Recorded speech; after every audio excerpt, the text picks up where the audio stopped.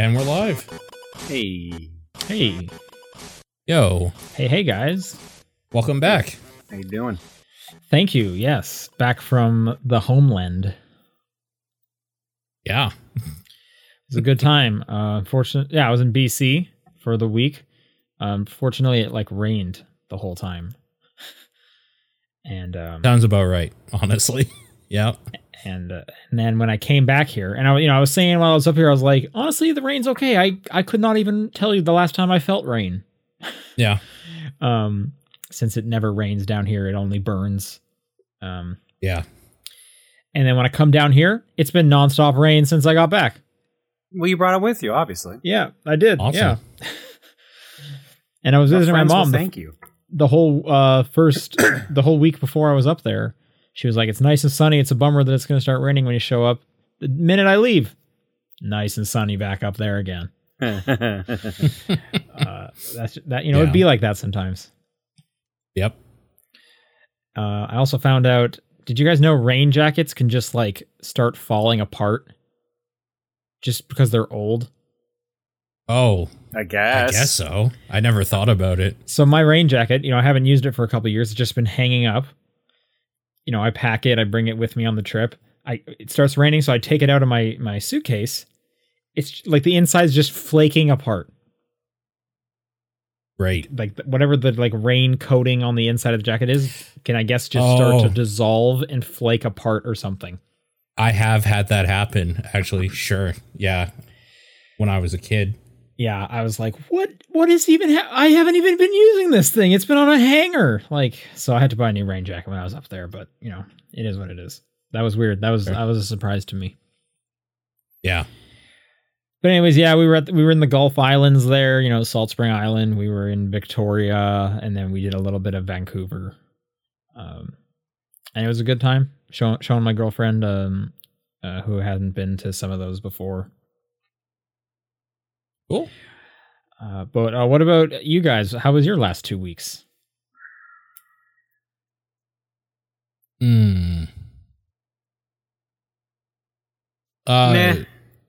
Yeah, nothing important really happened, so. Yeah, sounds eventful. Reese is not feeling well, so won't be surprised if I also get sick as well. Bummer. That sucks. That does suck. Where are you contracting these illnesses from? You're not going out.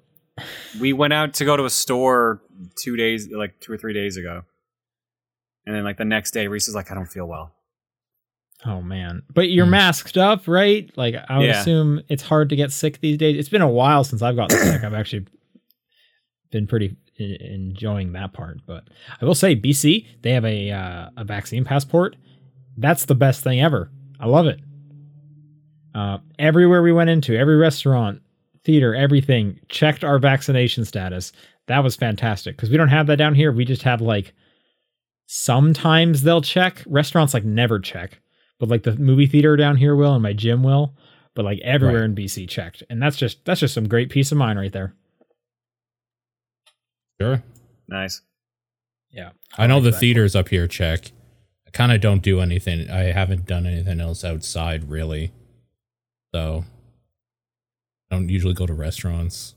I assume bars and stuff probably check, but I haven't been to a bar even in years. All right. Sure. Yeah, no, we went to a movie theater up there. Saw the new James Bond. Thought it was pretty good. Cool. Nice. How would you I've heard rank good things.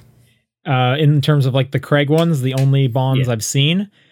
I mean, Skyfall still holds my favorite spot. I just really like that one. I might make this number 2. I had a lot of fun with it. Oh, wow. That's still pretty strong.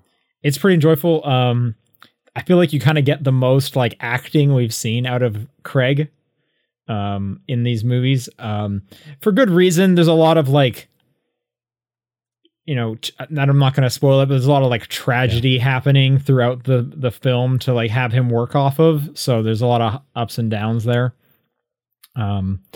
Also Rami Malek is just fantastic in everything he does. So it's a delight seeing him. Yeah. It's pretty fun. I liked it quite a bit. I think it's a pretty great send off as his final James Bond movie. So that was fun to see. I would recommend it. It's long. It's almost 3 hours. Oh man. And I mean, the last ones, they weren't as long, but they were all over 2 hours each. And then this one's like close to 3. So those are long movies. Most James Bond movies are long for what I remember. They're not usually short films. I think just our sense of how long a movie is busted because of like Marvel movies and such. Probably. Yeah, people want to get their like money's worth. But yeah. Well, if everyone's ready to talk about video games, we could talk about video games, I guess. This is the top-down perspective for October 21st, after all. I'm Sean Booker. I'm Paul Fleck. I'm John Wheeler. Whoa, no way. John Wheeler, what have you been playing? Basically nothing. I finished up Dread like the week before. Well, I was going to say, you guys saved all the Metroid Dread talk for me to come back, right? I am deathly curious your feelings on Dread, so I'm excited to jump into that. Let's talk about Dread. All right, well, I'll just say this: I started playing No More Heroes 3, but I'm like 10 minutes in, so I can't really say anything about it yet. But that is some Suda 5.1 stuff, so I'm excited to dig more into that next week. Sure. I think only his mother is allowed to call him Suda 5.1. That's when he's in trouble. Yeah. I'm really enjoying Metroid Dread. That is a game where sometimes you'll get stuck and the solution is, did you try just shooting at the wall and hoping? And I don't like those times. Isn't that kind of every Metroid game, though? That is every Metroid to a point. Yeah, I don't like that. Like, I'm totally fine with, hey, this is a red door. You need the thing that opens red doors. I don't like, why don't you try every dead end you came across and just shoot and hope? And if you didn't find it, it's because you didn't hope hard enough. I only got so much hope. You do need a lot of hope. Yeah. Other than that, though, I'm enjoying it quite a bit. How far in are you? I think I'm the Ice Emmy. Okay. Oh, okay. Yeah. So Emmy 5. Sure, I'll take your word for it. I think so. I haven't really been counting. I would have guessed this was number 4, but I really could not remember. The game tells you. The tutorial one counts. Yeah, that too. Okay. So yeah, that's the one that I'm like that's currently stalking me. I think the Emmys are fine. I basically kind of take them on as like, I give them one like real college try, and then once they find me, it's like, all right, fuck this, I'm just gonna run through. Like, I'm not bullshitting around anymore, and I'm just gonna, because eventually they'll just like be in a different part of the room and I can run it. And luckily the like respawn is right outside the door, so it's like not worth getting frustrated over. And I really like that aspect. Anytime you like get a one-hit death out of them, they're like, you're like right back. So it's totally fun. The checkpointing is very good in that game, and it kind of needs to be. There's some bullshit for sure. Oh yeah, no, for sure. And because like some of those like bosses will hit you hard if you didn't do the exact way to like dodge them or whatever. Which actually, that's a question I have for you guys. The enemies that you fight it's like the one-on-one enemies where they have like the spear. Yeah, like weird Chozo Venom things or whatever. Yeah, they have like a red like uppercut kind of attack where they slide at you. Are you just supposed to like jump and dash over them? Because they can still hit you vertically, right? Yeah, but that is it. You're supposed to jump and dash. You just got to jump early. Okay. That's all I've been doing too. If you guys know another way to deal with them, please. You can counter the blue one. You can't counter the red one. Yeah, the blue one you're supposed to counter. Then that's like the only way to like really hurt them. But the red one, I felt like half the time I was getting hit in a way of like, am I not supposed to jump over? Like, are they attacking vertically? And that's supposed to tell me you cannot jump this. Like, what am I missing here? But I guess it's just really focused on the timing. You'll get used to fighting them. Like there's an easier way. That timing's kind of difficult too. Yeah, to get up and over it. But yeah, no, I'm totally positive on the game. I think it looks good. I think the load times are some of the longest load times I've had to deal with in quite a while, which is a bummer. Sure. Yeah. But you know, it's the Switch, I guess. Yeah. I've been playing it all handheld. I don't know if the load times are better docked. I played primarily in docked, and I don't remember the load times being that bad. First time is a little and it's just when you have to like fast travel or like change locations. oh yeah, no, that'll take a little bit. Those ones are like just a few seconds longer than like this is weird. Like it's 2021, guys. Come on. You sure there's not a Switch Pro? Because like I would like to play a better version of this game. I guess you can if you're on the PC. Yeah, you can rip the ROM to PC and play it that way. The load times are still not great, but it looks better. So there's that. I think it looks totally fine. Like this is a pretty fun game. They do a pretty good job of like there's only one way. You can't really get lost too badly. Like I said, except when you have to just shoot at walls and hope. I don't. That's bullshit. That is complete trash. But yeah, so I missed last week. Are you guys both pro on it? I think you both finished it, so that sounds yes. John had finished it last week. I went back to it the day after we did the podcast, and I finished it about an hour and a half. I was about an hour and a half out from the end. Yeah. Including, and a lot of that was learning kind of the boss as well. Maybe a third of that, learning the final boss and doing it. But you guys like you like it, or were you just like begrudgingly beating it because you have a? It's easily one of the best Metroid games out there. Yeah, I'll agree. It was really good. Cool. I had some gripes about it, mainly that bosses hit too hard. Yeah. And the Emmys were just kind of boring in my mind. But other than that, Emmys suck. Yeah. Yeah. I started replaying it again just to like do a little bit more of it, and after getting to the second like Emmy part, like I guess the first real Emmy part, because the first one's kind of tutorial-ish, I was just like, yeah, this part sucks. This just sucks doing this again. It's just a waste of time. Like it feels bad. I feel like the bosses, they hit hard because it's one of those things where pattern recognition is so important this time around, like so important that it'll be one of those things where you're like, you'll fight the boss maybe like 6 times, but on that 6th one, you won't even get touched. You now know the pattern, and you're just done. I mean, that's the thing. Yeah. Like they want that, but they hit so hard. Like I've always felt it was annoying. You couldn't figure it out on your first try, basically. Yeah, I do think. I will say for the most part, I think the bosses are pretty readable if you are pretty fluent in like how video games do things. But they'll always have an attack that basically one-shots you that kind of comes out of nowhere. And that's kind of annoying. Fight.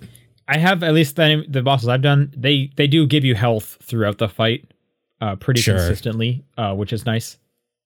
So, yeah. That ending is crazy bananas, and I fucking loved it every second of it. Yeah, I knew you'd like that ending. Yeah, it was like one of those, I was just like looking at the screen just like, no fucking way. It was so good. Yeah, that's a great ending. Yeah. And John, you you were playing on the OLED, right? You got the OLED? I haven't hooked up the OLED yet because I have to move over 600 plus gigabytes of games.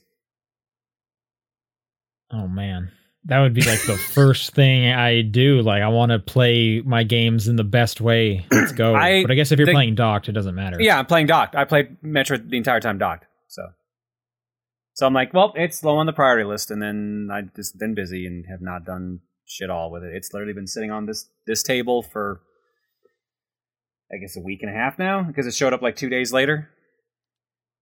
As a result of like cutting all the like review and hands-on videos at work for the OLED, I had a real case of FOMO, and I've been trying to get one, and they're just sold out everywhere, and every like second that like one shows up on like Walmart.com or whatever.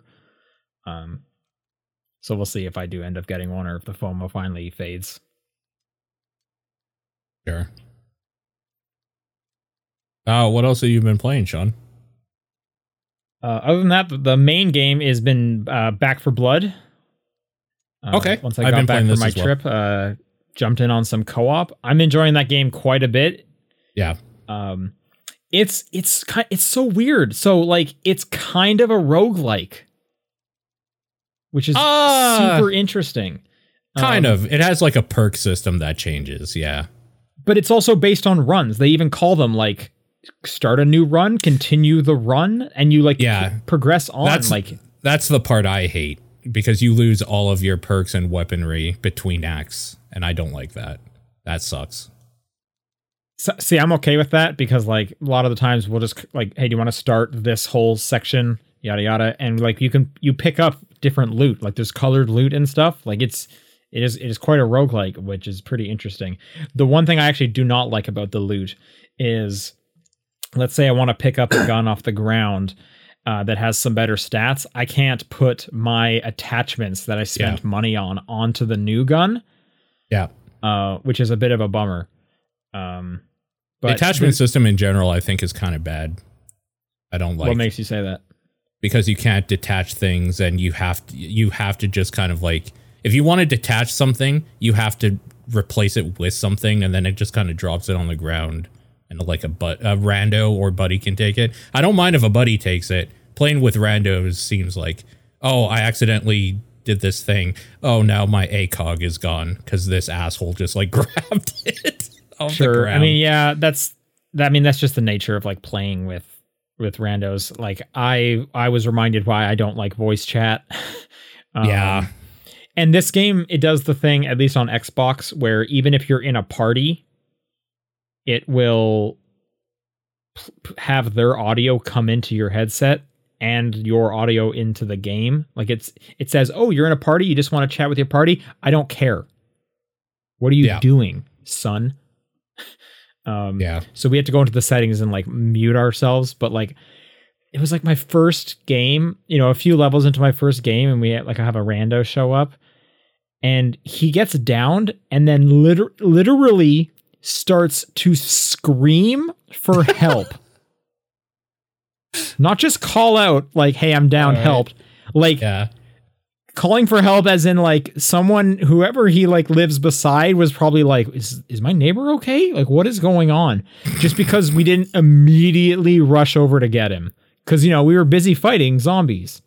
Yeah. Or sorry, ridden, as I should say. Yeah. I think the game looks good. Hilarious. Like it plays good. It is just Left 4 Dead. I actually do like the card system quite a bit. I'm even selecting like harder challenges just to be like, I would like to see what would happen if you guys threw a boss character in the middle of this stage. So I think that stuff is pretty interesting too. I like getting like a huge collection of cards between our team, and we're sharing perks and stuff like that. I think that's all really exciting and fun and whatnot. I could see myself actually going through like all three of the difficulties on all of the missions, possibly. Sure. What I don't like, though, and here's another weird thing. So the example I'm running into is, I'm playing on a Series X. I have crossplay on. Yeah. However, even if I turn crossplay off, it's still going to pair me with the same console family. So Xbox One players will come in. So people on the past gen consoles take way longer to load into a game. So that means every time a new level starts and you have 3 minutes of countdown, right? About 2 minutes of that, we're not able to start buying stuff because it will not let you buy things out of the crate until everyone's loaded in. So we just have to stand there and wait for the people on the Xbox One to load into the game. And that's the craziest thing I can think of. Yeah, that seems bad. Really stupid. Like I don't even know how they would like address that, because they would have to be like, it's not like simply turning crossplay off. They would have to like say, please ban people that don't have money from my games, at least enough to buy a Series X. You know what I mean? Like it's weird. It's such a weird thing, and it's annoying. Like, or at least let me buy stuff and do something while I'm waiting for this person to load into the game. I don't even know. Sure. Yeah. But anyways, we should play. It's got crossplay. We should definitely get some runs going. Who's your character of choice? Kaylee right now. She the one with the purple hair? Yes. Oh, that's my character. She's so cool looking. Sure. She carries an extra, not support item, but like the like lock picking set essentially. Like what I can't remember. You start with the toolkit, yeah. Yeah, no, but she carries an extra one just like out of the gate. I also like that her starting sidearm is a submachine gun. That's pretty good. Yeah, the Tech 9. Yeah, that's what. Yeah, I like that her primary is the AK. I like the AK quite a bit. Yes, I have stuck primarily to assault rifles. Although I do like the like auto shotgun. I picked up one of those. The AA-12. Those are pretty good. That was pretty enjoyable. The like special enemies, they're pretty easy to kill, but I think that's good because you encounter them a lot. Yeah, they're quite frequent for sure. And they can pile up on you quickly if you don't. They can, and there's a bunch of them this time because, like in Left 4 Dead, there was only 4, right? Like 4 different unique ones. I think. In Left 4 Dead 1, 2 had those 4 plus I think 4 more. Oh, was there? Okay, I don't remember all of them in 2. Then I don't remember them either. All of them. There's like the boomer, the spitter, the smoker, the witch, tongue one. The witch, yeah. The tongue one, Dasher and Dancer. Yeah, Prancer, yeah. Yeah, and I think the Batman signal. Yeah, I don't know. Yeah. Yeah, no, there's nothing quite like the witch in this one because they kind of have a 1-to-1 for a lot of them, but there's no witch like. I guess the closest thing would be like if you disturb the birds, a horde will come. No, there's literally the snitch, which is the witch. You're right. Well, no, the snitch calls the horde. The snitch doesn't attack you, though. That's true. Yeah. It's actually kind of the opposite. It runs away from you, and it's just an annoying little shit. Yeah, it's like an alarm that goes off, and it's like... Yeah, you don't really have anything. They kind of mixed, like, a charger and a boomer. This one, into one enemy. A dude that just, like, charges into you and explodes, and then... They usually play the like modifier later on in different acts that the explosion calls the horde. I haven't come across that one yet. The wall enemies are fucking gross. Yeah, they're a lot too. There's a lot of them that like shoot the like little thing out of them. Like, oh, that is like truly disgusting. I like all the like little references to horror movies and zombie movies that I'm coming across. I liked there was a level where we were fighting in a diner and the jukebox you have to start to play while fighting off the horde. That was fun. Made me think of Shaun of the Dead. Sure. It's good. And like as a Game Pass game, like that's a perfect game for sure to get on there and because so many people are playing it. So that's really great to see. Great Game Pass game.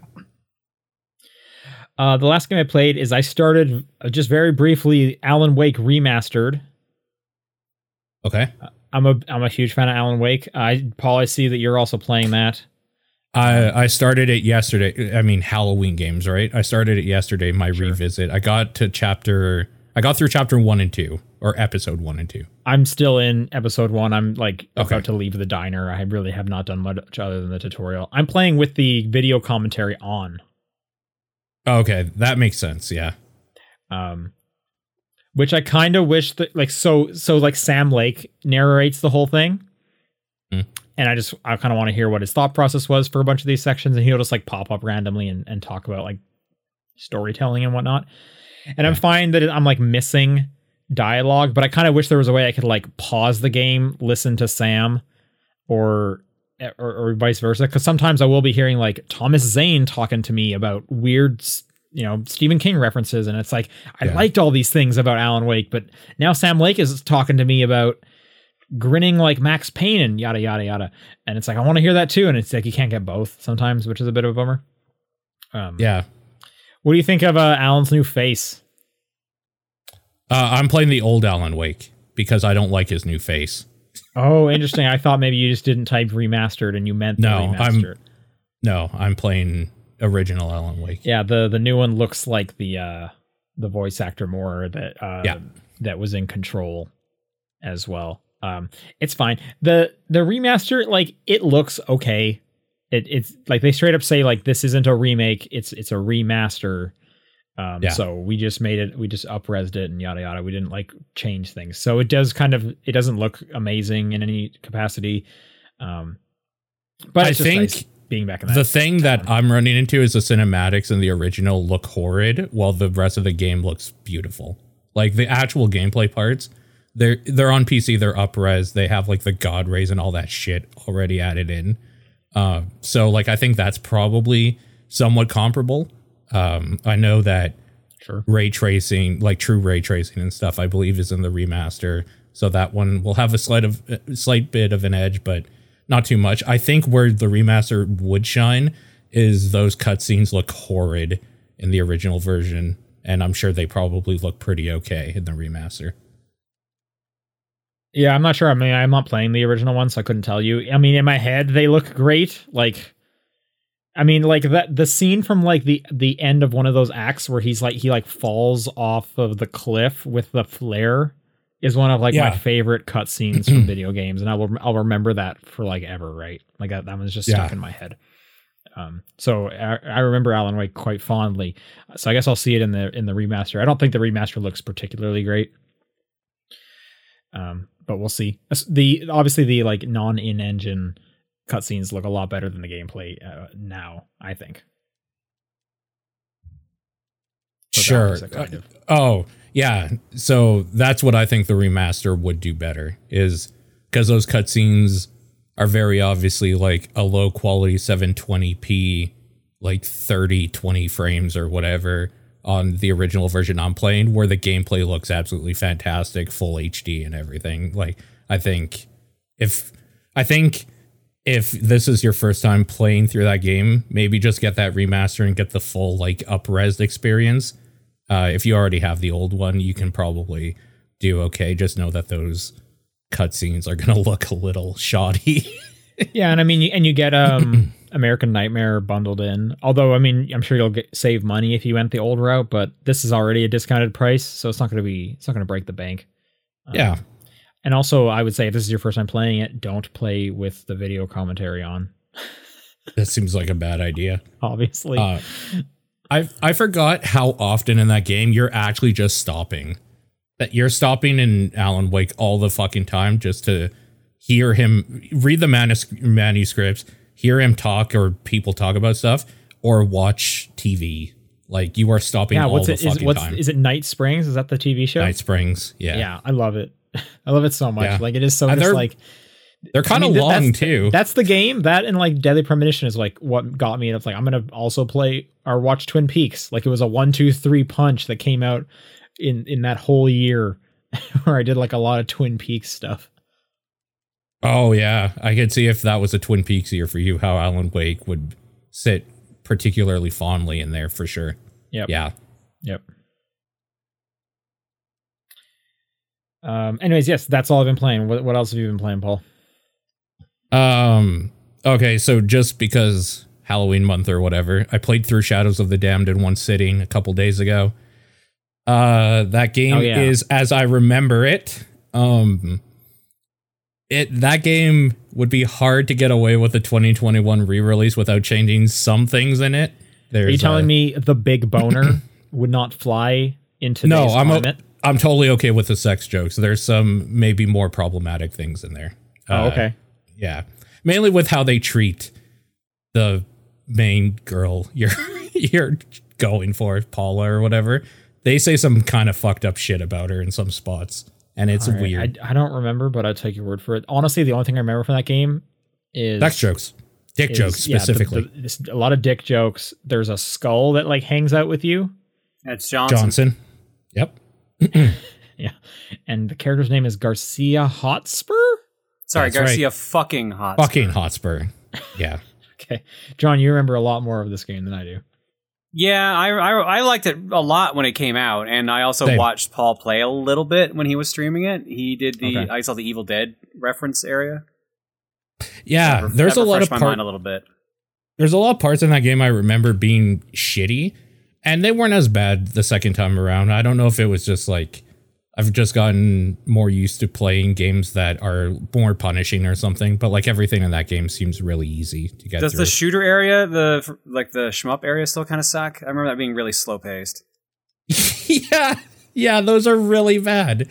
At first, so there's 3 of those sections, and the first time you do one, you're like, hey, they're changing things up. Good for them. That's kind of cool. Oh, it's over. Okay, cool. Then the second time, it's like, this is just padding. Like, why are you doing this? We don't need to be. Why are things spawning exactly where I'm going to?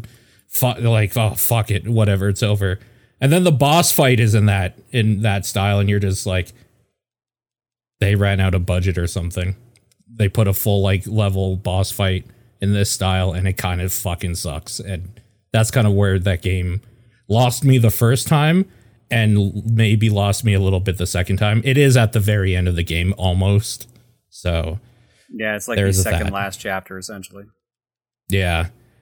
I was comparing it to a Resident Evil 4 Lite or something. Like if you played Resident Evil 4 and you're like, this is a little bit too difficult for me or something, maybe try this game out. It's essentially the same type of combat. It's a little faster paced.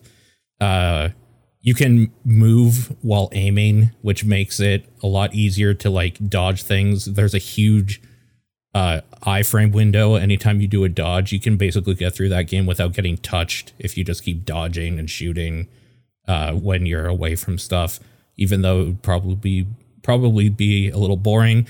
The thing you need to know is that there's going to be a lot of dick jokes, and you're either okay with that or you aren't. If you're not, then you're not going to get anything out of the game. I think some of them are kind of funny. Some of them are getting get on your nerves at some point where you're just like, all right, man, just shut the fuck up. We get it. We get it. There is a pretty full frontal nudity scene, which I forgot about, and I was just like, oh, I should not be showing this part. This is not real good. I don't remember that at all. Okay.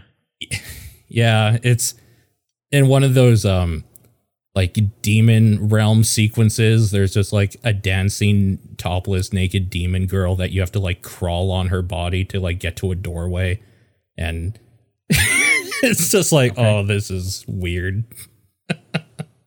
This is weird. I think a lot of stuff in that game still holds up. I think that game is full of a lot of really good, unique ideas that either they flub in some parts or maybe just don't see all the way through. Looking back on it now, it should just be better because it's Suda51, the creator of Resident Evil and the music from the Silent Hill guy. It's just a super group of people that put that thing together, and it's just kind of a little better than mediocre, which seems wrong.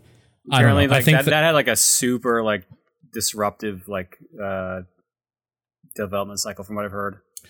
Yeah, I believe it. There's a lot of things in there that feel half baked, and a lot of cool ideas that didn't get seen all the way through. Somebody was telling me that apparently it originally wasn't even going to be a shooter, and then EA is like, no, this has to be a shooter. You have to make shooting in it. I'd be kind of interested to hear what the backstory of that game was from their point of view. Now that you guys are mentioning it, I do seem to recall it had a weird development cycle. Yeah. But I remember when it came out, it was generally well received. So it sounds more like it just hasn't aged very well.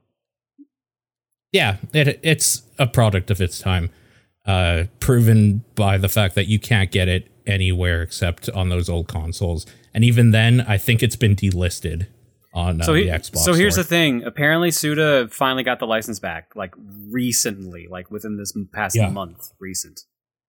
Yeah. So, he was talking about 2 days ago.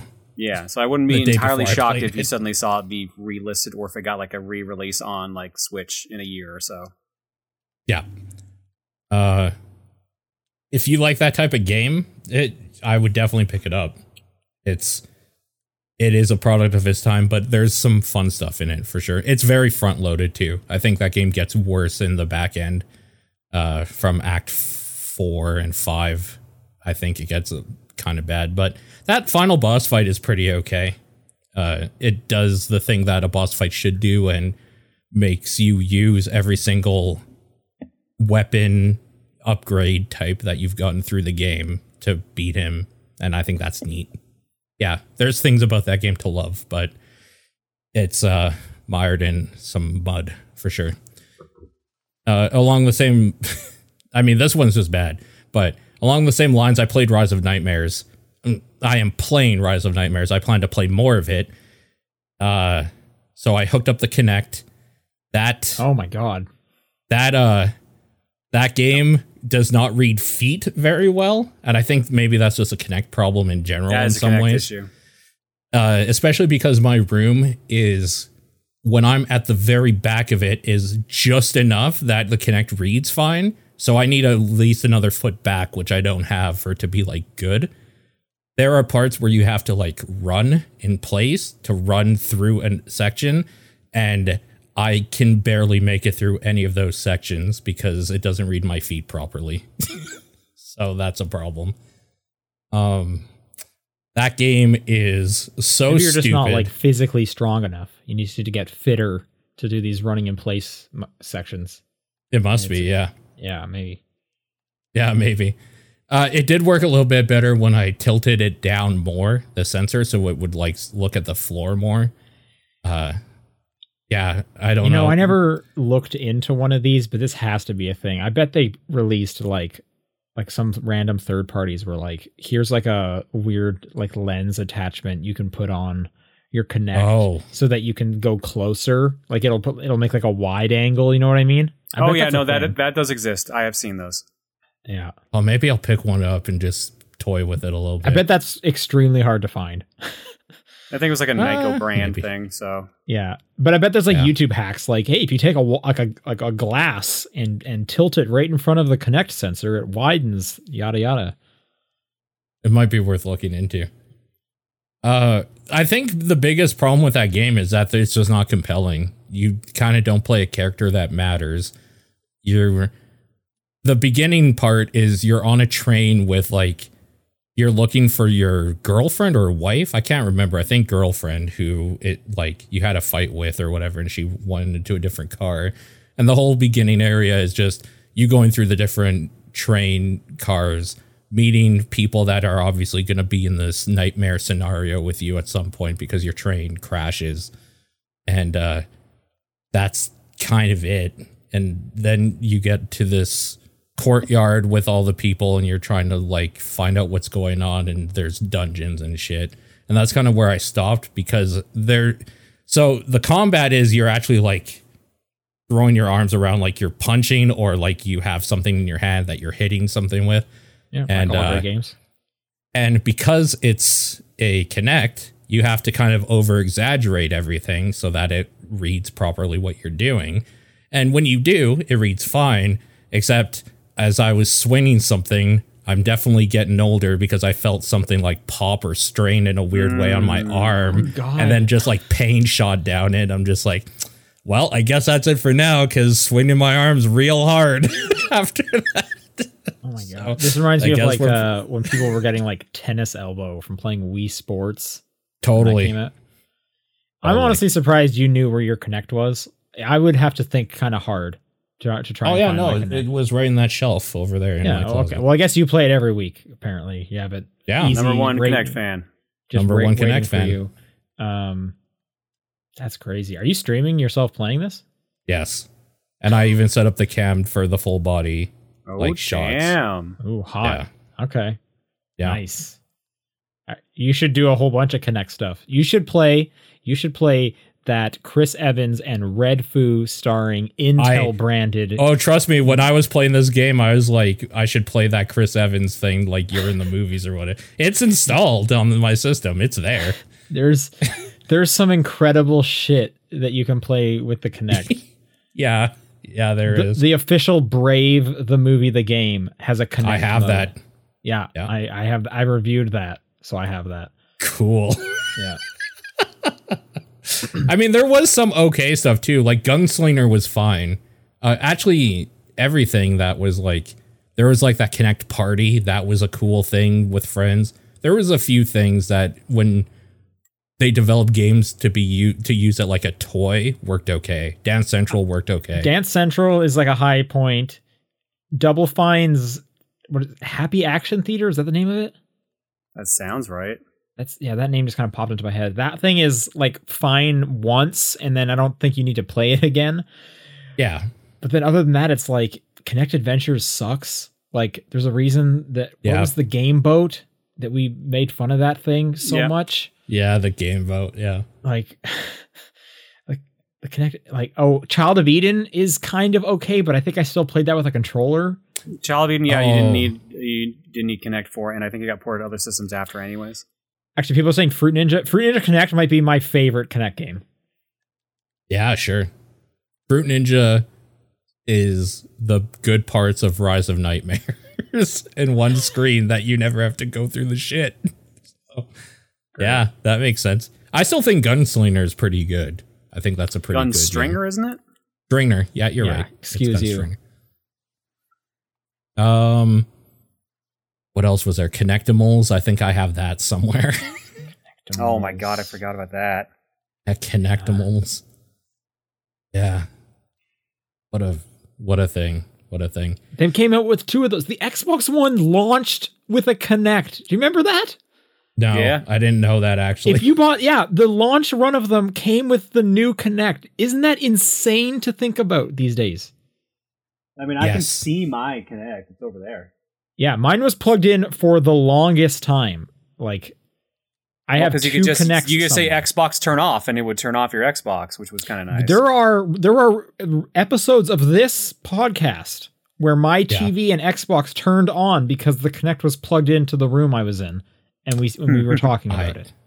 I do remember this. I was just curious. So I remember one of the last games I remember hearing anything about with Kinect was that Disneyland game where you play like a kid running around in Disneyland and going on rides or something. Right. I think they even like made a non-Kinect version of that as well. Oh, right. Kinect Star Wars. I forgot that was a thing. I never owned that one though. Yeah, I don't think I played that. D4, the sweary game, has Kinect support. Kinect 2, yeah. It was a Kinect game originally. Weird. Very weird. Harry Potter. Apparently exists. Anyways, I guess the new thing that I kind of want to talk about this week is Inscryption came out. This is a game by the dude who made Pony Island and The Hex, published by Devolver, and it kind of sold itself as a horror card game. I don't want to talk too much about it because I think a lot of what this game does right is like you experiencing it. But it's actually a horror card game escape room because there's stuff outside of the card game that you can do, and it's an escape room sort of thing. This was shown at like some live stream recently, and I remember I talked about on the show as one of my highlights, but I could not tell you which stream it was. Yeah. The card game itself plays pretty much how you would think if you've played a card game before, like Magic the Gathering specifically, where cards have a power and a health. They attack opposing cards' health based on their power, and they get attacked in turn on the opponent's turn.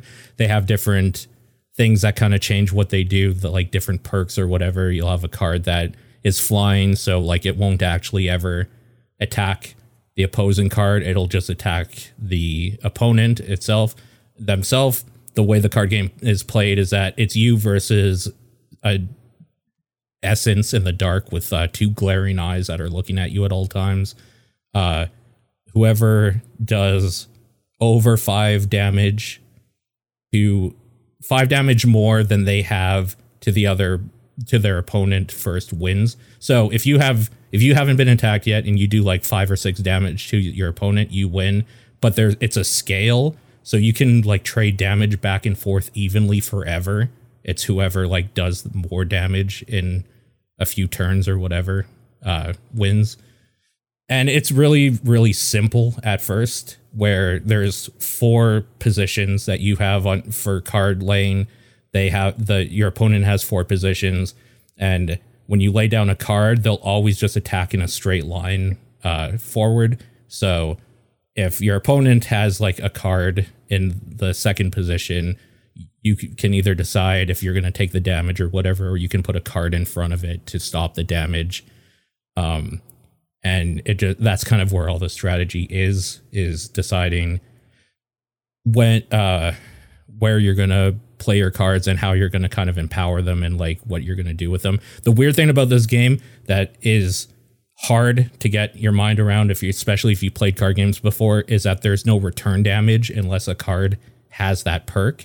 So if you have a card that does 1/1 damage and it's being defended by a card that does like 1/1 damage, when you're the attacker, you will just kill that card. It won't do 1 damage back to your card. Attackers always give damage, and defenders only take damage. They don't deal damage back on their turn. And that's weird. That is weird. So that's hard to get used to. There's a lot of little things and how you can empower your cards to do different stuff. The main mechanic on how you play cards is you sacrifice them to play other cards, kind of like a mana cost, only it's like a blood cost in this. So you have cards that are kind of just like little 0/1 nothings called squirrels, and the reason they exist is because you can play them and then sacrifice them to play higher cards, or sacrifice more cards to play even more expensive cards. Is it a deck building game? It is, in essence, a deck building game. There are roguelite elements, and I kind of don't want to go further than that. Okay, I just meant like card wise, because like Magic is not a deck building game, but a lot of kind of like run based card games are deck builders. So like, are you adding cards to your deck as you go and stuff? You're adding cards during the run to your deck, but you are also adding cards from the other stuff that you do in the game as well. Oh, interesting. Okay. Yeah, it's a super, super cool game, actually. The atmosphere with it is everything. It's kind of horrific. Yeah, great art style. Great art style. I think if it just sounds interesting to you, you should just play it. I don't want to give too much of it away. Yeah, and it has like a weird spelling. It's INSCRYPTION. Yeah. $20, I think. Wait, let me look up the price quick. There is a demo, by the way, so maybe check that out if it sounds interesting to you. 20 Canadian currently, but I think it's 10% off. I think it's 20 American. I would assume as a 15 American price. Then. Maybe. I don't know. It's $22.79 without the promotion Canadian. Okay. So yeah, it's somewhere between 15 and 20. That sounds like 18 American, yeah. Yeah. High recommendation. Very, very good game. I've kind of burnt out on card games, and I fell in love with this. I think it's great. That's all. All right. I've been playing. Well, with that, let's do some news. There was a big Animal Crossing Direct at the end of last week. Yeah. We're not going to go into the big details, but they're calling this 2.0. There's a bunch of free stuff, but the big kind of add-on, I think the main talking point I was seeing on the internet was that there is a whole expansion coming that's kind of based on the Happy Home Designer game on the 3DS. And you can pay that for, I believe it's $25. It's also going to be included in the new Switch Online subscription expansion pack, I should say.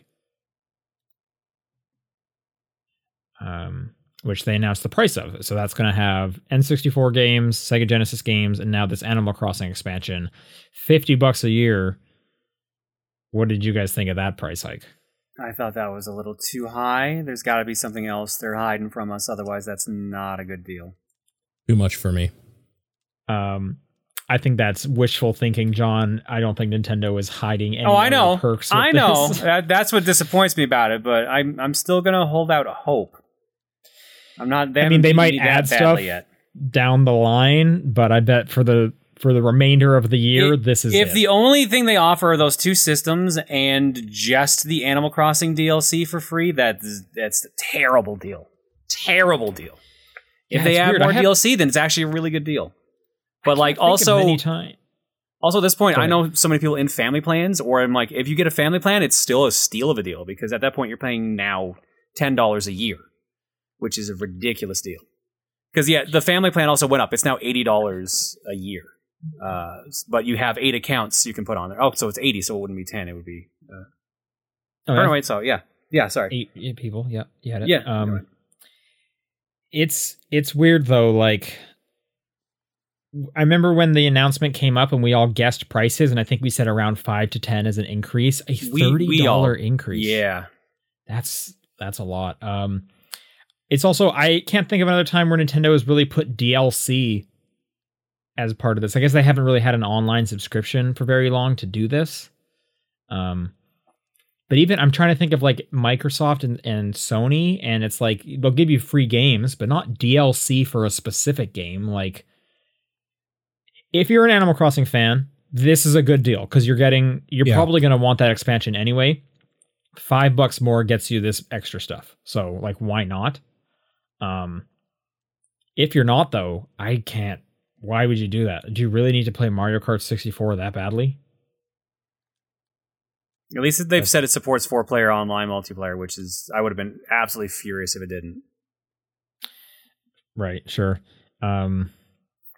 Super weird. I'm actually not even that excited about the Animal Crossing expansion. I'm more excited about the free DLC coming because they're adding like a bunch of stuff in this 2.0 update. And I played Happy Home Designer, and that's like the least interesting part of Animal Crossing for me is designing your house. So I'm not super jazzed about that. But I actually was planning on coming back, hanging out with Brewster and Captain. They're bringing Captain back, and that guy's weird and has funny little songs. So I might check in for a week, see how that's going.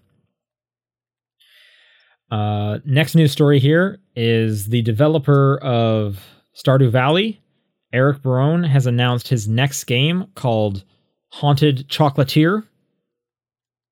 There's a trailer out there. The game looks like a mix of Stardew Valley with Moonlighter or Racketeer, where you have like a store front that you're manning as well, but you're manning a chocolate shop inside of a haunted castle, which I think the premise is really good. Yeah, it's pretty good. It's pretty good. It has it has the same art style, but now there's like fun little spooky ghosts and stuff floating around. So I feel like if you're it looks extremely Stardew Valley. So if you probably weren't into Stardew Valley, you won't be into this. But if you're into Stardew Valley, this is probably exactly what you want, is the same thing again with a fresh coat of paint for the most part. Anyways, Haunted Chocolatier, that's also just a great name, in my opinion. I'm hoping it's just like a weird-ass Willy Wonka simulator is what I'm hoping for. Maybe, I wouldn't put it past them to put some, weird kind of fun gags in there. Bit of a smaller one, there's an October Xbox update that's live now. It's coming out in waves. The dashboard is now in 4K. Ooh. Who's excited? Hell yeah. Finally, now I can look at menus in the highest quality. In the highest of resolutions. Well, I don't know. The PS5 can apparently do 8K, so what are we even doing, Xbox? More interesting for me is they're introducing a night mode, and it'll actually filter out the blue light and stuff as well, not just switch it to everything being dark. Cool. As someone that's on my phone in bed before bed every night, and then it goes into night mode, I appreciate that. So... yeah. This is something I'm going to turn on. All right, this next one is super strange. Oh. I'll read you the headline here. Sony patent lets viewers vote and pay to boot players from games. What? So I was reading this article. I guess this is a patent that Sony filed back in 2020, and just this week it got approved at the United States Patent and Trademark Office. So... the long and short of it kind of is they've patented the idea of when it comes to streaming competitive games, and keep in mind Sony bought Evo and stuff, so it seems like they have plans for competitive gaming and esports. They will allow players or viewers to vote on kicking these competitive players off the stream, and maybe even pay for the ability to kick people off the stream. I mean, I can tell you what the patent says if you want. A method for displaying a video game to spectators includes receiving votes from spectators to remove a player from the video game. The method also includes determining whether the number of votes received to remove the player from the video game meets a threshold level required to trigger the removal of the player from the game. If the number of votes received to remove the player from the video game meets a threshold level required to trigger removal, the method includes generating a command configured To cause the player to be removed from the video game, the method can also include animating the removal of the player, providing visual cues to other players or spectators as to why the player was removed from the video game. Weird. The threshold is 60% of the vote to kick has to be met. And also, viewers that are considered skilled at the game, their vote will count more. Yes, that's true. Sony has kind of come out and said, like, hey, it's a way to help, like, keeping toxic people from getting their votes in and whatnot. But, and in this article I was reading from Kotaku that easily points out, you could easily harass, like, minorities on the stream by getting them kicked out, especially if you can pay to do this, and Sony wins no matter what. This is a hilariously bad idea. I like this. Yeah. The article also points out Sony hasn't announced any plans to actually implement it. Just by making this patent, it means other companies can't. But it really seems like Sony should not implement this idea. I can't see it going well. It could be funny for like some weird reality TV show game or something. Sure. Yeah, sure. I guess there's like a best case scenario, but I mean, maybe it's the cynic in me talking as someone who's been on the internet. I can only see this going bad. Yeah. All you need is one streamer that plays Call of Duty to get his little minions to like kick everybody else out of the lobby for him. Yeah, I mean, like, just the idea of hate raids being a thing, like... Yeah, totally. And then the fact that Sony will profit off of this seems like super sus. Weird. Yeah, it's weird. All right, more weird stuff. Did you guys watch the Uncharted trailer? I did. Yes. All right, thoughts. We should go through this and talk about it. How dreamy is Tom Holland?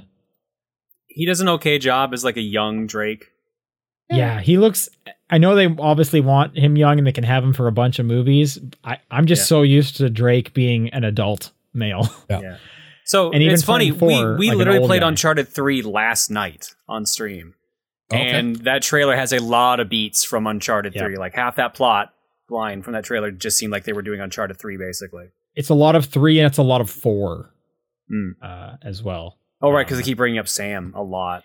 Well, they bring up his brother. They even show, like, the ship that's the end section of 4. Yeah, it's a lot of 3 and 4. But you're right, like, the big set piece in the trailer where on the plane in the cargo. Yeah. That's from 3. The one thing out of that trailer I don't think I can get past, though, is using Mark Wahlberg as Sully. That's just not a good Without fit. The mustache, right? Yeah. Yeah, it's not a good fit. No, I agree. I mean, I think it's as good a fit as Tom Holland is because they're both younger than the game counterpart. Yeah, but even young Sully in like the flashbacks still has the mustache. That's true. He needs that mustache. Like, what is going on? How did they not get the mustache? What I'm calling for is I want a Sonic the Hedgehog-esque outrage on Twitter to redo the animation. CG in the mustache and cut. Give him a mustache. I want the mustache cut of Uncharted. They took Henry Cavill's mustache off in Justice League, and that looked bad. So, but I know that they could put a mustache on a man if they can take a mustache off a man, and that's what I'm demanding. Sure. What are the chances that movie ends with him coming out of like a door or whatever, and Tom Holland being like, "What's with the mustache?" It's like, I don't know. I think I just thought I'd try it out, like, or some gag like that. I would not be surprised if there's a mustache gag, or like he's shaving it off in one scene or something like that. Yeah. Or you know what it probably is? I bet it's like he finds an old picture of Sully, and it's like, "Wow, you used to have a mustache? Man, you looked silly in that." And he's like, "It was a phase," or something like that. I bet that's what it's going to be. Sure. It seems fine. Like, it seems like it's going to be just a totally fine movie. You know what I mean? I hope so. Yeah. It'll be watchable. It'll be a popcorn flick. Yeah, it'll be a popcorn flick. I had forgotten it was so soon. Like, that thing's 4 months away. Oh, wow. Yeah. February. Yeah. I'm more surprised it got made, to be honest, after all the attempts in the past. Oh, for sure. Yep. So I'll see it. I'll do my part to see it. Paul, we should probably talk about it on a TVP. I feel like that's the perfect Venn diagram right there. Sure, that'll happen. CD Projekt Red has delayed the Cyberpunk 2077 next gen, or I guess current gen updates to Q1 of 2022, as well as the next gen version of The Witcher 3 to Q2. I didn't know they were doing a next gen or current gen version of Witcher 3, but maybe I just missed that. So yeah, people are gonna have to wait a bit longer for those. God of War, the remake 2018, is coming to PC. Some might say the best game of 2018. Yeah, I can't wait to jump back into that one. I'm gonna rebuy that for sure. Just to get ready for Valhalla. Is that the new one? Yeah, what's the new one? No, the new one's Ragnarok. Ragnarok. When is that one again? That's February? Isn't like February? There's a week in February where I think like everything comes out. I think. Yeah, isn't like the new Horizon coming out then? The new Horizon is February. I don't think God of War is February. I think God of War didn't even have a date yet. I think it has 2022. Well, other than that, I mean, I don't know. While you're checking, I will say that there's some heavy rumors of a Splinter Cell game finally being greenlit at Ubisoft. Yes. Yeah. Very early stages. A mainline Splinter Cell game, not a mobile or VR thing like they've been kind of doing. Sure. I mean, why not? Yeah. Seems like a swish. Speaking of delays, Elden Ring has been delayed, I believe, to February 25th of 2022. So there's a February game for you. But there is a beta next month. Right. Yes. That's exciting. And this last little story is the PS5 is the first console to outsell the Nintendo Switch in nearly 3 years. Sure. So, way to go, PS5. I'm surprised to hear that happened on the same month that the OLED was released. I think it would have happened sooner if they had supply. Yeah. Oh, for sure. Yeah. All right, that's going to do it for questions. Nope, that's going to do it for news, because now it's time for questions. If you would like to send a question in, it's topdownperspective@gmail.com, at TDP Podcast on Twitter, the Discord channel, or John's P.O. Box. This first one comes in from Kevin, who writes, Super Monkey Ball is a unique game to me because it's kind of its own genre. It's a weird arcade physics action platformer that can't be found elsewhere. Are there any other games you feel are in their own genre or offer very unique gameplay?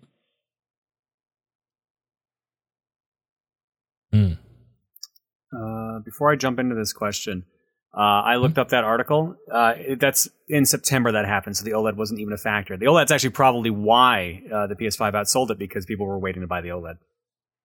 That's a good point. Sure.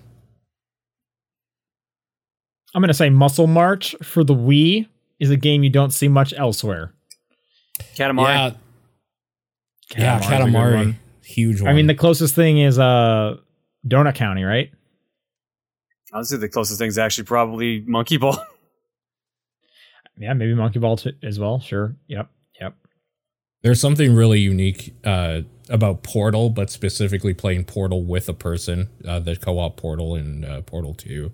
Oh, yeah. Is crazy cool. I feel like the DS had a lot of kind of really unique stuff. Like any DS game where you held it like a book was just cool. Like Hotel Dusk. I know the primary gameplay is it is a visual novel, but just utilizing the book-like format in that way was always awesome. Sure.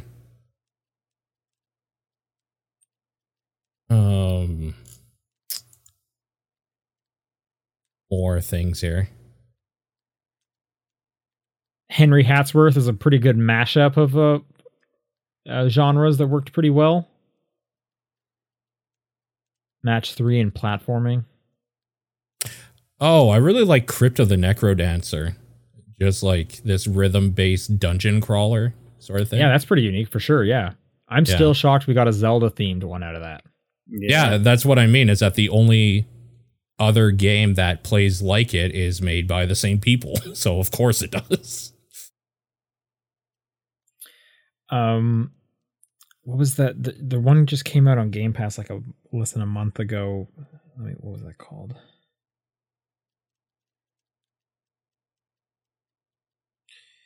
This is a game. Do you guys remember the Misadventures of PB Winterbottom?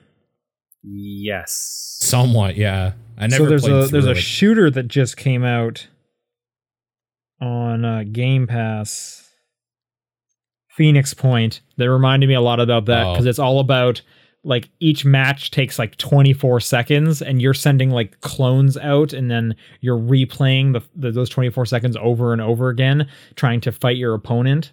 That was pretty unique. Oh, super hot. Oh, yeah. Hot. Great one. Yeah. Great one. Okay. Matthew writes in, you bought what you thought was 50% off of a game, only to find out you actually bought 50% of a game. What do you have? Note, the missing 50% cannot cause glitches, but if the game is already buggy, you can keep half the bugs. What? So you have to kind of come up with how this game is only 50% of the game. I mean, the easy answer would be like halfway through the game, it just stops, right? It stops. Yeah, it's just an early access game or a game in chapters. I feel like we can get more creative. What if like every second word of dialogue was removed? Okay. Oh God, I hate that already. Yeah. It might be kind of interesting if you did like every second like block in a Mario game, because that might still be doable. Sure.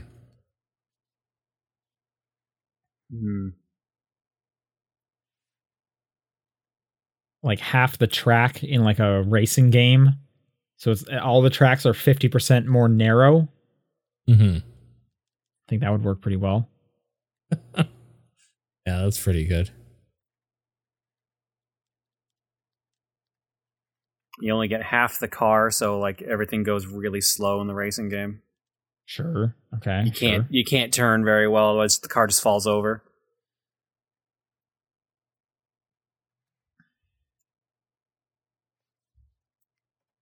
In Tetris, you only get half of the blocks in each shape. You only get there are only 2 pieces in a Tetris piece instead of 4, so it's just really easy. Yeah, it's just always 2 pieces. You start every fighting game battle halfway through it. Oh, I mean, for the last question, you can set up some games that do that basically. For the last question too, dive kick was kind of interesting in that way. Mechanic where just the last hit matters, so you always have that tension. Yeah, sure. Another one that I was thinking for the last one is what's the like Pong fighting game? Lethal League? Lethal League. Oh yeah. Yeah, that's true. That's a good. You know, someone says half the frame rate. Sure. Christopher writes in and says, what are some good or interesting boss arenas in video games? Not necessarily due to the boss or the fight with them, but rather the arena or the area itself that you find interesting or cool. Oh.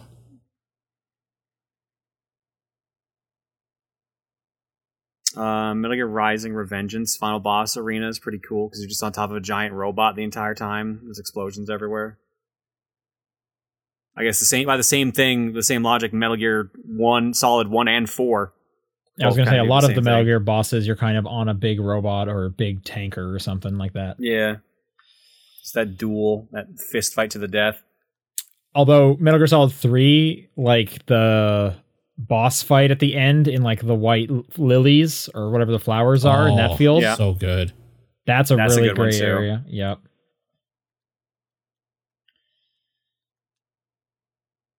I mean, I feel like most of Kojima's I'm noticing a trend like here. Super good, because now I'm thinking like Death Stranding, for how kind of dumb that game is, has some really cool like settings that you end up in for some stuff.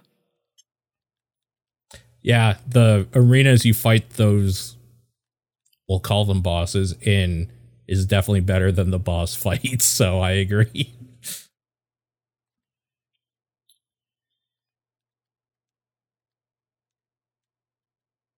What was 7 Remake's final boss fight?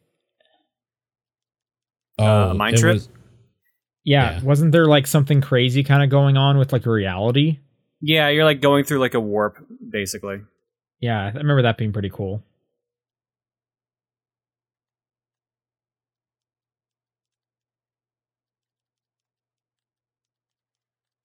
Devil May Cry usually has pretty trippy areas you fight in, but they're usually like gothic horror themed stuff. Yeah. I remember specifically DMC had some really cool imagery. Yeah. For those boss fights. Like the remember it's not a final boss, but remember the television studio level? That one was so cool. That game deserves better, man. It did get a definitive edition. Suku writes, have you ever stopped playing a game not because you weren't having fun, but you just got your fill of it? How do you prevent that feeling? I have so many games I like that I can't be bothered to finish. Yes, all the time. Yeah. I try really hard not to. I try to like get through a game entirely. But yeah, no, I mean, I definitely run into that. If you can push past that feeling when you're like feeling like you've had your fill, usually you can catch a second wind and enjoy till the end, I find. Unless you don't like the game, obviously, but that's a different reason. There was a Mario and Luigi game. I think it was Dream Team. I literally got to the second last area of the game and was just like, yeah, I'm good. And that was like 30 plus hours in at that point. I'm just like, why am I not finishing this? Yeah, I've done a few RPGs like that for sure, where I'm at the final boss and I just, for whatever reason, didn't do it. A Minish Cap, I'm at the final boss, I just didn't do it. Oh, Sekiro for me. I just didn't finish it. Yeah. I don't know how you get over that, because, like, I know myself personally, I'm not going to come back and do it. It's like... Oh, I do come back eventually. I never do. Like, if I put it down, it's like, I know I won't play it again. But I don't have a great way to overcome it. I don't. I don't either. It's kind of a you either do or you don't situation, honestly. Yeah. VGC Kenny writes in, what do you define as the difference between a game that is hard but good and a game that is hard in a way that makes it boring, frustrating, or just outright bad?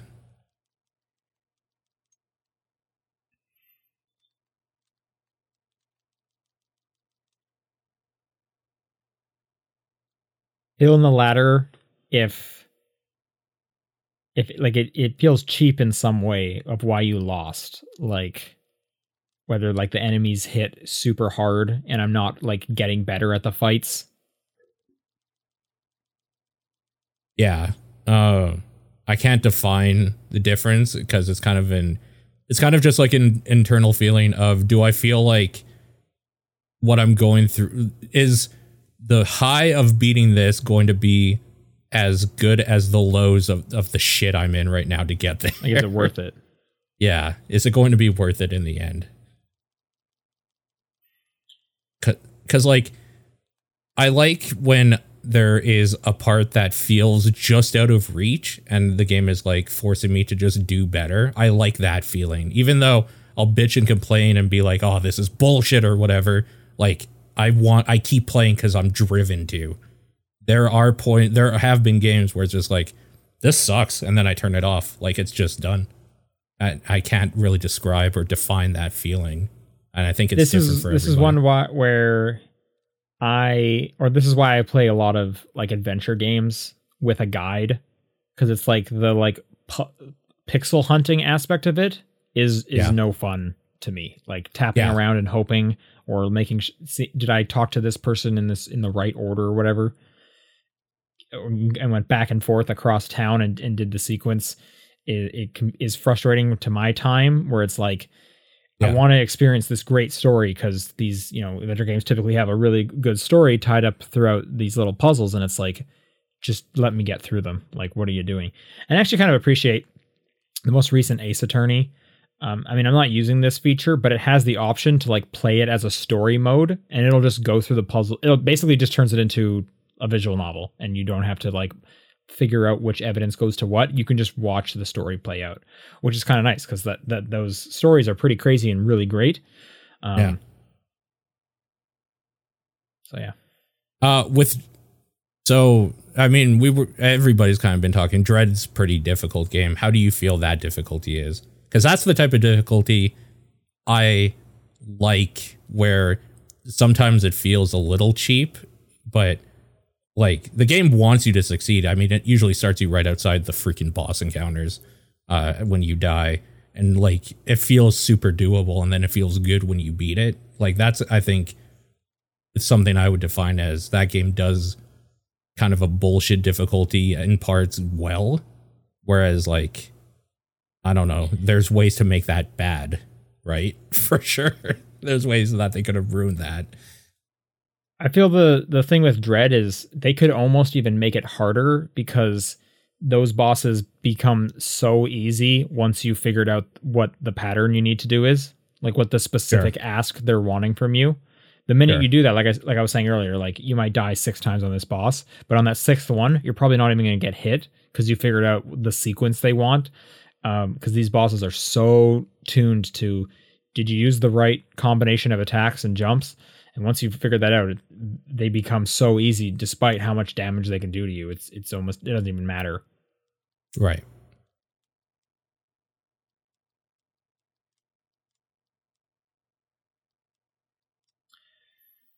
John, I think you are next with Riptide's question.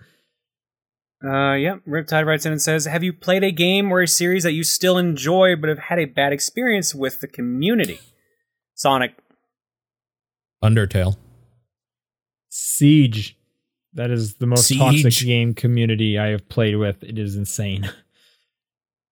That's a shitty community, for sure. Just like the amount of team killing going on because you picked a character they don't like.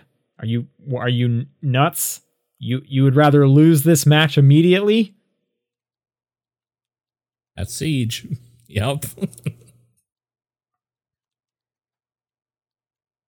The Dead by Daylight community also seemed very weird for the little bit I dipped my toes into.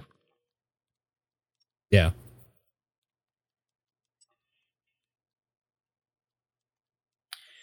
Lineback writes, who would you consider to be the most evil villain you've encountered in a video game? Hitler. I mean, yes. Yeah. I feel, but like the number of times he's come back as like a Nazi zombie or like a mecha Hitler has kind of diluted him in some way. Pretty evil, though. Definitely evil. I am not a Hitler sympathizer. Okay, good. There's got to be someone that like wanted to do the same thing, but on a galactic level, though, right? Just because of the nature of video games. Mecha Hitler. Mecha. I feel Kefka from Final Fantasy VI also works because he actually succeeds. It's anytime the villain actually succeeds, I feel like they're a good threat. Okay. Gary Oak. There you go. Mm-hmm. The true villain. I don't have a great answer for this one. What was Ganon's deal? Did he just like want to cause death or something? Depends on the Ganon. Motivation? Yeah, I guess. I mean, he wants power, that's for sure, with the Triforce chunk he has in his hand, right? Yeah. Does that make him evil inherently? I think the ways he's going about it, because isn't he like killing everything to obtain the power? Yeah, he's killing a lot of people in the process. He's pretty evil.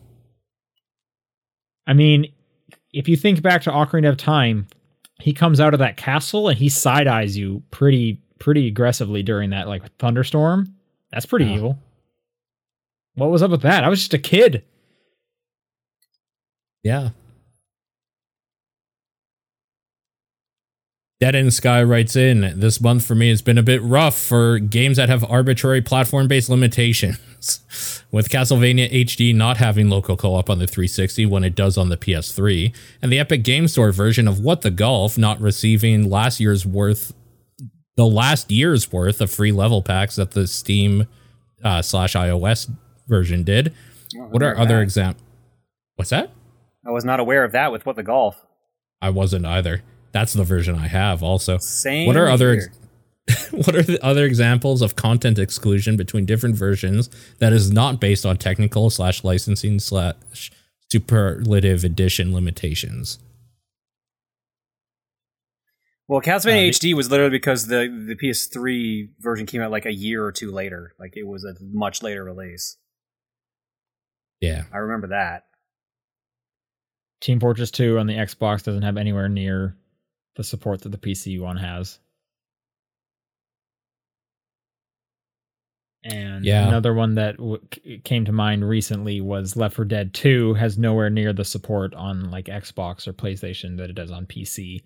And I'm hoping we'll get a bunch of that support now with Back 4 Blood, since these consoles are a lot more on par with PCs. Sure, yeah.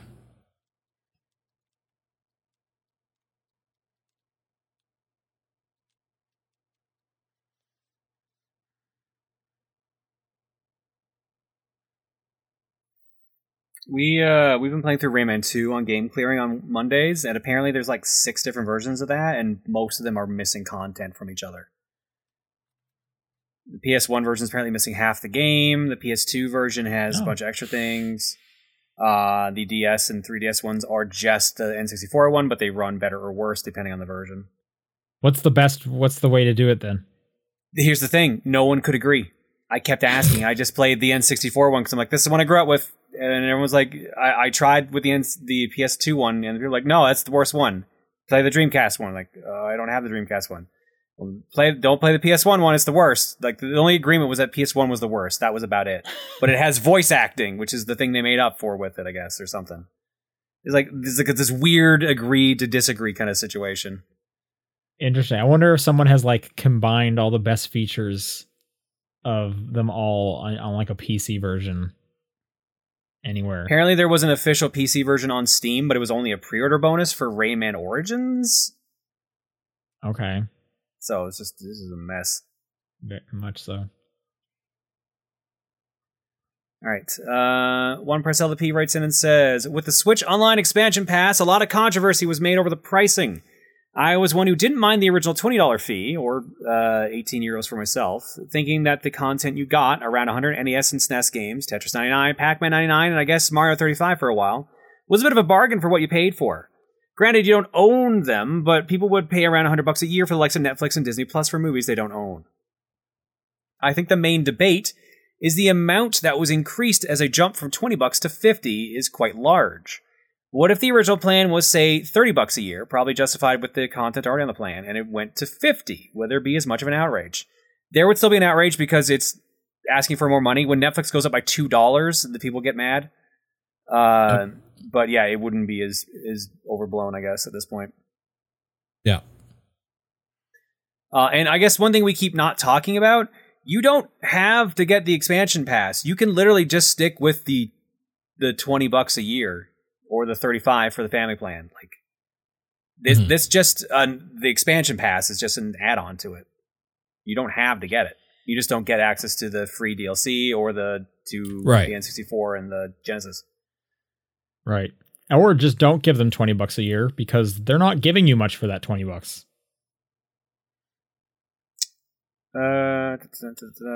Also, another question is that why are people thinking the UK have a better deal as they jump from 18 euro to 35? It's a smaller percentage increase, sure, but 18 euro is around 24 to 25 bucks. The original price was more on the original subscription. Well, 35 is around 48 to 49, so basically the same price. It seems like bigger number makes the deal worse for the US side. Still a bit weird how the UK ended up with that original price, though, of 18 bucks.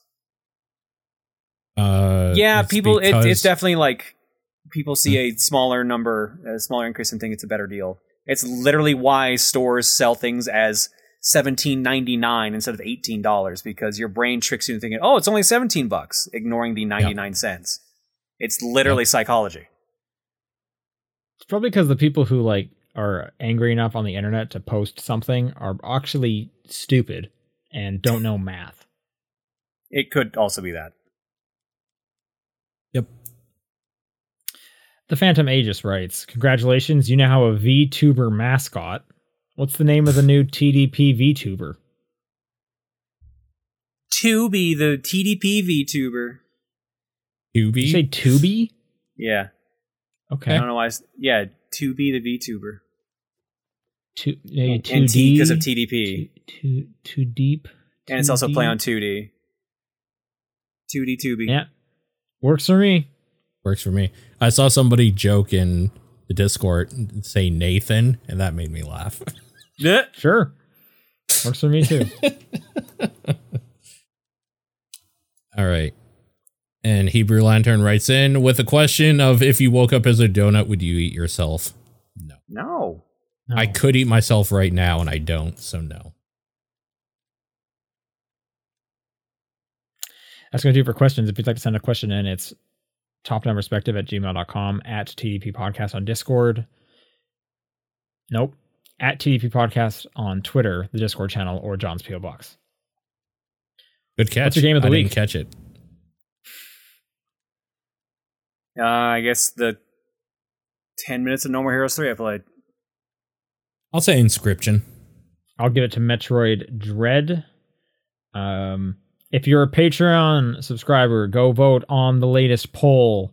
It's our biggest poll yet, so we know what we will be playing in November. At some point next week, we will be recording a TDP Plus episode of Cookie Clicker. Somehow we'll talk about that game for a while, so get excited about that. And if you enjoy TVP, this Monday we will have a Halloween special episode coming out, where we're going to be talking about 4 different Halloween specials that we watched. So stay tuned for that as well. Otherwise, we will see you next week for the regular show. Everybody. Bye.